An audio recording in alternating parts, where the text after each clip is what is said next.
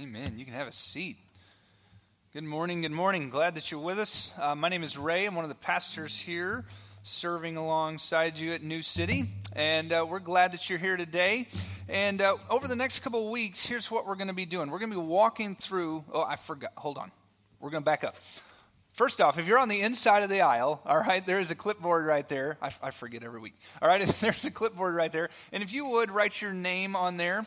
And what this does is just helps us know that you're here today, right? And if you go for a couple weeks and you're not here, then we want to check up on you and just make sure everything is good and see where you are. And so if you would, just pass that down the aisle. And there's also another Connect card there if you for some reason messed up on your other one inside your bulletin, all right? So, but we're glad that you're here, and we are walking through this series through the book of Ephesians. Now, why the book of Ephesians? Okay, we have 66 books in the Bible. Why would we choose Ephesians if we could choose from any? And here's what we're going to be looking at over these next couple weeks, all right? And what we're really going to be setting ourselves into is our identity, okay? Our identity, and where our identity is set and what our identity looks like. All right, now Paul wrote this letter to this church in this city called Ephesus.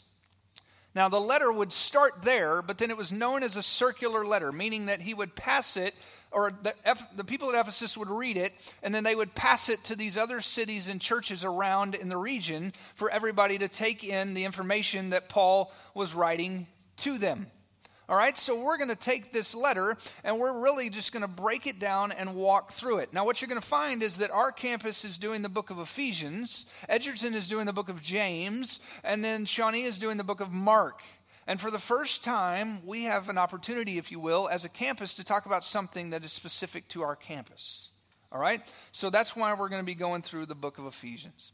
And so, as we begin to walk through this, all right, here's what I want you to see. Is that everything that he is saying to the people in Ephesus is true to us today. All right? It's true to us today. As followers and believers of Jesus, the same thing he is saying to the church at Ephesus can be applied to us today.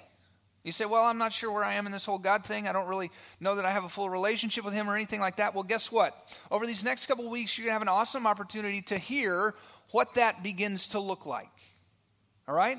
And what that looks like in the life of a believer and the life of a Christian. Now, again, our identity, okay? That's what we're going to be kind of looking at today. We're going to be starting with just these little segments of verses, and then as we move through the book of Ephesians, we're going to gain larger chunks of information that we're going to be walking through, okay? So today, we're really only covering about 3 verses, all right? But as we go through the book, we're going to begin to kind of space that out of what we're walking over and talking over, okay? So this idea of identity. Because here's the thing. This is where we need to be rooted. We need to be rooted in our identity, all right?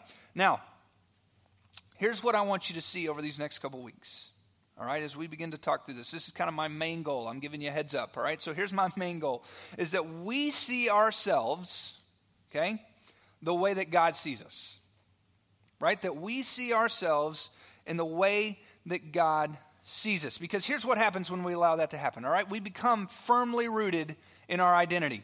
And we become rooted in our identity, we become rooted then in the promises of what God has for us and placed before us, all right?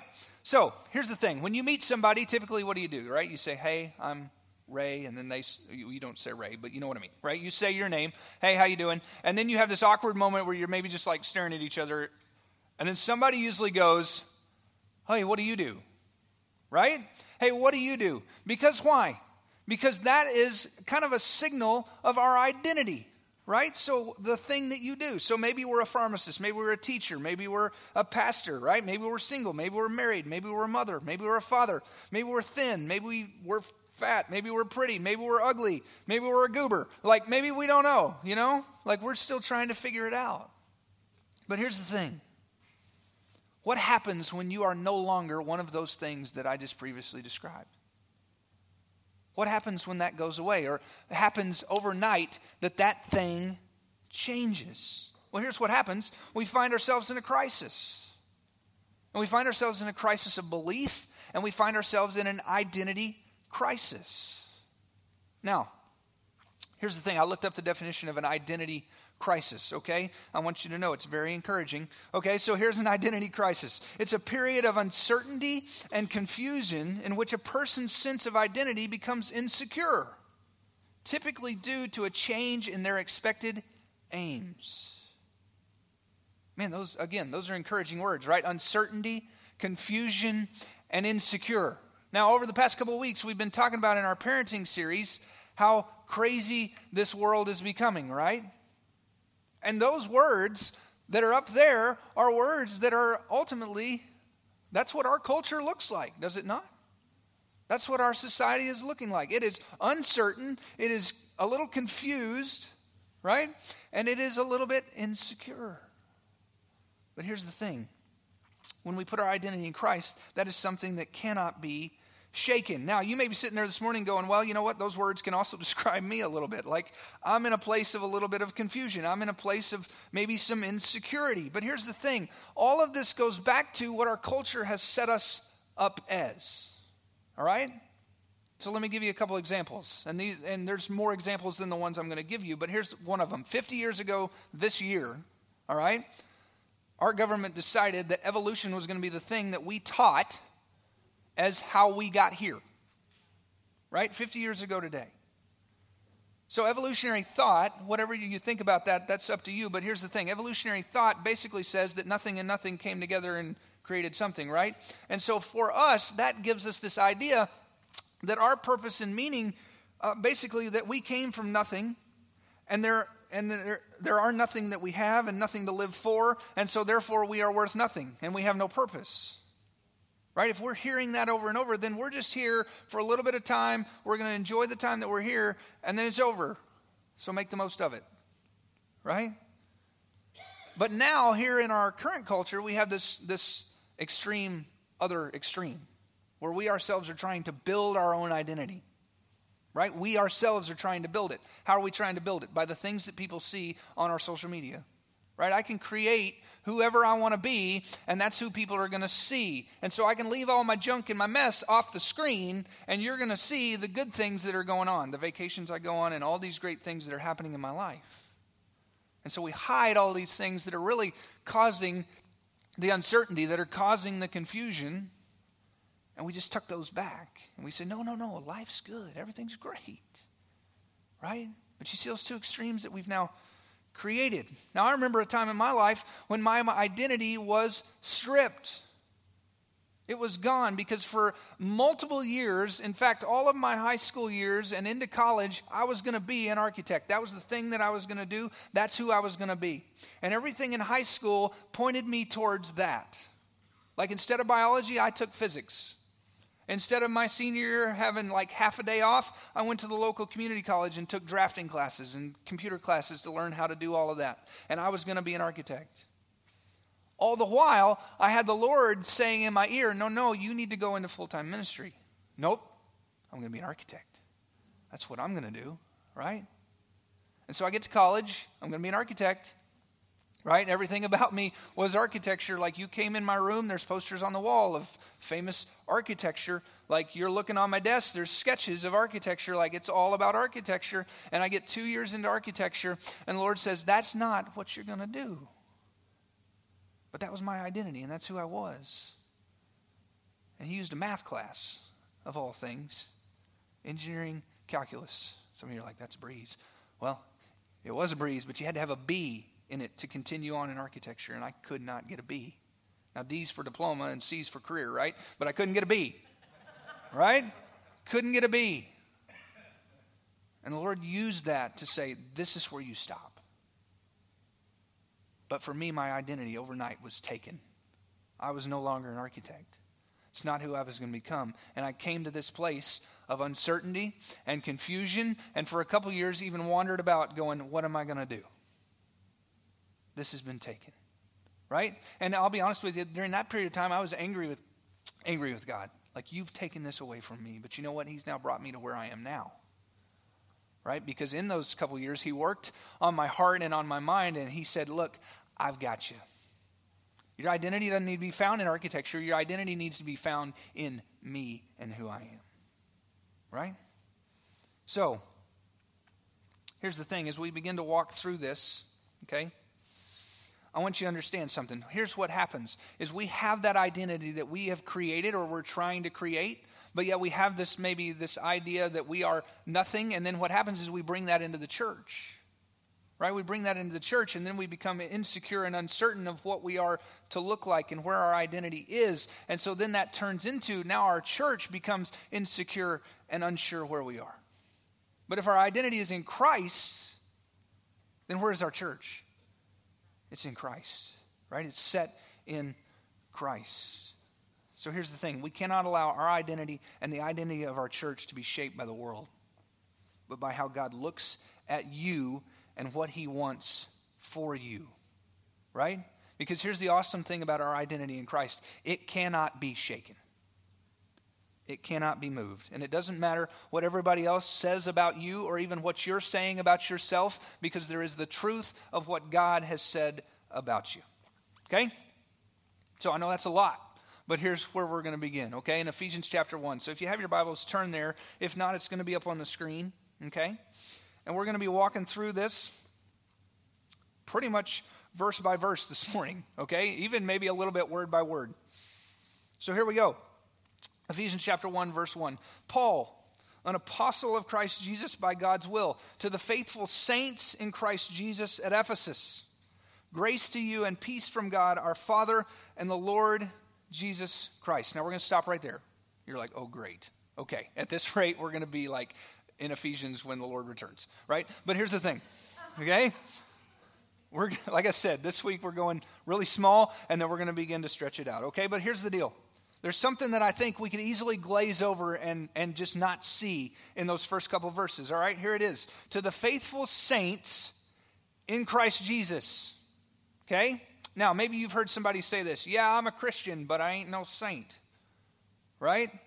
Like we look at a saint as someone who is set apart and completely different. But here's the thing. Yes, a saint is set apart and completely different. So what is a saint set apart in? The saints that he's writing to here are the believers and followers of the way at that time, right? Followers of Jesus. That's who he's writing to. He's writing to the saints. So here's a couple things about a saint for those of you who are taking notes, if you are. Okay, here it is. A saint is a set apart one.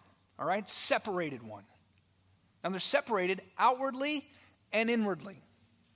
All right? Outwardly and inwardly. So outwardly by their action and with their heart and their mind and their soul. Okay? So as a Christian and as a faithful saint, we are separated and we are not like the others around us in our action. Now, here's how it looks inwardly. Okay? We are cleansed inwardly. Now, we often think of a saint as like a high priest, right? Or a holy and righteous person. But here Paul is talking about people who are set apart in these ways. From the guilt of sin, all right, as we just sang earlier, from what excludes him in the presence of God.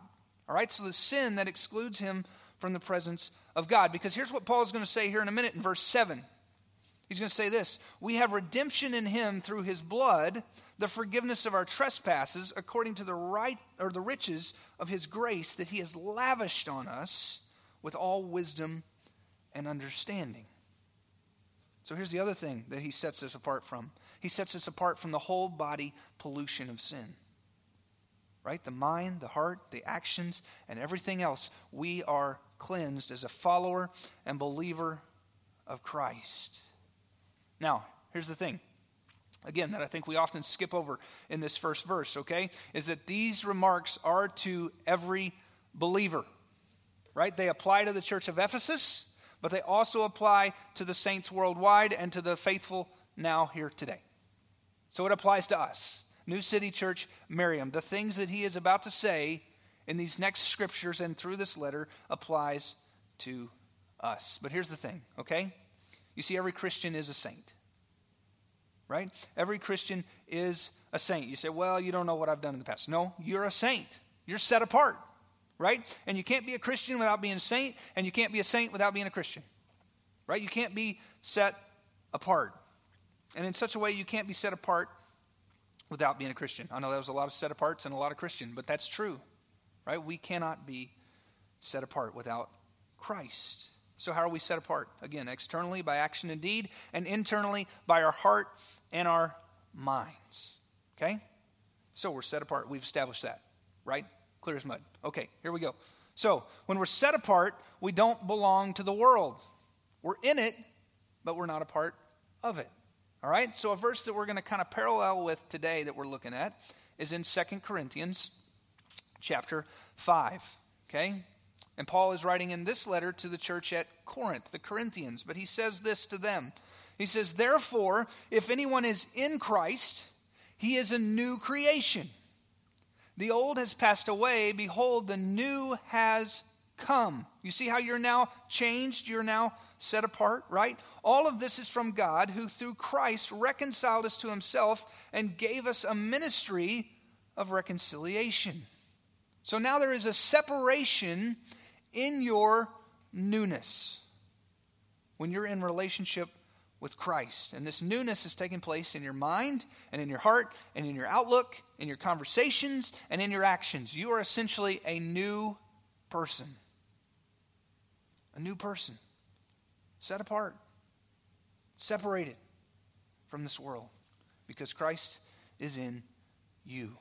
Now there's a pastor by the name of D. Martin Lloyd-Jones. He was a Welsh pastor, all right, at the Westminster Chapel, and he had this quote that he said, "Is it not true that the masses of men and women living around us, many of which are uncertain and confused, do not come to speak to us and ask us questions? They do not fly to us in their trouble because they feel that we are not any different from themselves, that there is not anything that we would suggest that we are different." Right? Because here's the thing. As Christians and as followers of Christ, are we not just as stressed? Are we not just as uncertain? Are we not just as confused? And are we not just as panicked because we ourselves are not resting in the identity that Christ Jesus has given us? Right? And so what does, in fact, separate us from the world? What is it? Well, it's the fact that we have Christ, right? So, here's the awesome thing, all right? The awesome thing about Christ and the marvel of the Christian faith. It's this. So let's back up to what the city of Ephesus is. Paul's writing this letter to Ephesus, but he had been there before, okay? Back in Acts chapter 19, Paul shows up to Ephesus. And Ephesus is a grand city. Things are great, things are prosperous, but they are worshiping these handmade gods. All these handmade gods. And man, they are proud of their gods, right? And they are making all of these gods and they're putting them out. And then Paul shows up on the scene and here's these 12 guys who were disciples of John the Baptist. And they say, we're followers of the way, we're followers of Jesus, but they're still confused about what that looks like. And so imagine for a minute being Paul. He steps into this city. Here there's 12 believers in this huge city, right? And they still don't know what they believe. And he's like, okay, what are we going to do with this? Like, what's this going to look like? But here's what happens, all right? Paul begins to preach the gospel truth, the good news. And we begin to see things happen. We see things begin to flourish. And we see that there is this change in the life of the people in Ephesus. And they are moving away from these handmade gods. And Paul decides, you know what, I need to stay here for a while. And he stays there for 3 years and he teaches them about Christ. Now, later on he would write them another letter, right? Reminding them, hey look, this is what I taught you. And that's now the book of Ephesians, right? But here's the thing. Where did it begin? Where did all that change begin? It began with a man who stepped into a pagan city, right? But here's the thing about that man. He was set apart by his action, by his heart, and by his mind. And he was filled with the Holy Spirit, and he was different, right? Like the people in Ephesus are looking at him going, man, something is different about that guy. But what did Paul used to do? Paul used to persecute Christians, right? Paul used to kill Christians. He used to put them in lockup, put them away, and now here he is stepping into a city and preaching about this Christ that he would kill people for before. But that's the power of God through the gospel. That's it. He can take the most hopeless and wretched of an individual and turn them into a saint and make them set apart and different. He can change their identity. He can change it. And he can complete it. But what makes him different, right? Like, what makes Paul different? He was in Christ, right? He was in Christ. So, look here. He says there in verse 3, he says, praise the God and Father of our Lord Jesus Christ, who has blessed us in Christ with every spiritual blessing in the heavens. Now, we saw that back in verse 1 as well. To the faithful saints in Christ Jesus at Ephesus. Because why? Because they're in Christ Jesus. Now, what did it say in that Corinthian verse? Let's go back to that. Sorry, Jake. We're going to be jumping all over. All right, so what does it say? Therefore, if anyone is in Christ, right? He is a new creation and the old has passed away. So what's the link there? In Christ, right? In Christ. Now, this little phrase, in Christ, is a phrase that Paul really likes in his writing. He uses it quite a bit. In fact, if we just look at this first little chapter here, in verse 2, in Christ. Verse 3, blessed us in Christ Jesus. Verse 4, chose us in him, him being Jesus. Verse 5, through Christ Jesus. Verse 7, redemption in him, him being Christ. Verse 10, in him. Verse 11, in him. Verse 13, in him. In Christ. That's where Paul was resting. And that's where Paul's identity was. In fact, 27 times in the book of Ephesians, he talks about in Christ. This, that, or the other. In Christ. 164 times in all of his other letters outside of Ephesians, he says, in Christ. That's where he's resting. And that's where he sits. Now, let's look at that verse again. Okay? If anyone is in Christ, he is a new creation. But look at what he says in verse 18. That is, in Christ, God was reconciling the world to himself. Not counting their trespasses against them, not counting their sins against them, right?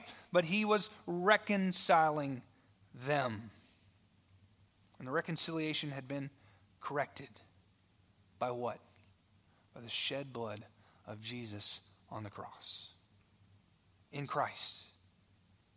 In Christ.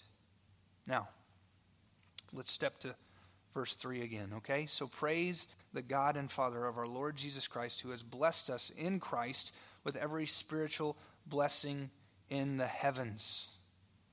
So look here. Does it say some of the spiritual blessings in heaven? Nope. It says all of the spiritual blessings in heaven. So what does that look like? What makes this so great? Why would we be interested in being in Christ? Well, here's what he has for us. He has these spiritual gifts and these abilities that flow from us and flow from our life. But more importantly, we receive union with Christ. Right? We are now in Christ. We are with Christ. And Paul writes this over in Romans. He says, so then, brothers, we are not obligated to the flesh to live according to the flesh. For if you live according to the flesh, you are going to die. Well, that's encouraging. But if by the Spirit you put to death the deeds of the body, if you become a new creation ultimately, right, you will live. And all those led by God's Spirit are God's sons. They're set apart. For you did not receive a spirit of slavery to fall back into fear, but you received a spirit of adoption, by whom we cry out, Abba, Father, right? Like a praise to him. Thank you. But look here in verse 16. The Spirit himself testifies together with our spirit that we are God's children. And if we are children, we are also heirs, heirs of God and co-heirs with Christ. And seeing that we suffer with him so that we may also be glorified with him. Man, so we are heirs of God the Father. Right? And we are co-heirs with Christ. That's why nobody here on earth can say anything about me, because I have an unshakable father and I have an unshakable brother. They're both standing in front of me. You see, we receive these great blessings, right? We are co-heirs with Christ. We are brothers and sisters through Christ. So here's what happens within the church. We come together understanding that it doesn't matter how much money I make. It doesn't matter what I do. It doesn't matter what color my skin is. It doesn't matter all of these different things, because we are brothers and sisters in Christ. And we can link arms together, and we can move forward. And we can go wherever Christ leads us. Why? Because we're in Christ. And if we're all in Christ, then we're all going to desire to go where he's going. You see how that works? And how that comes into play as we then move into, later on, the unity of the body, unity of the church. Because why? Because all of our hearts are in Christ. That's where our identity rests. It's where our identity sits. So look here. Who are you? Right? You're not a teacher. You're not a doctor. That may be what you do, but you're not a customer service rep. You're not ugly. You're not worthless. You're not whatever this world is telling you that you are. And you're not whatever you tell yourself you are. But if you're in Christ, you're a co-heir with him. Co-heir.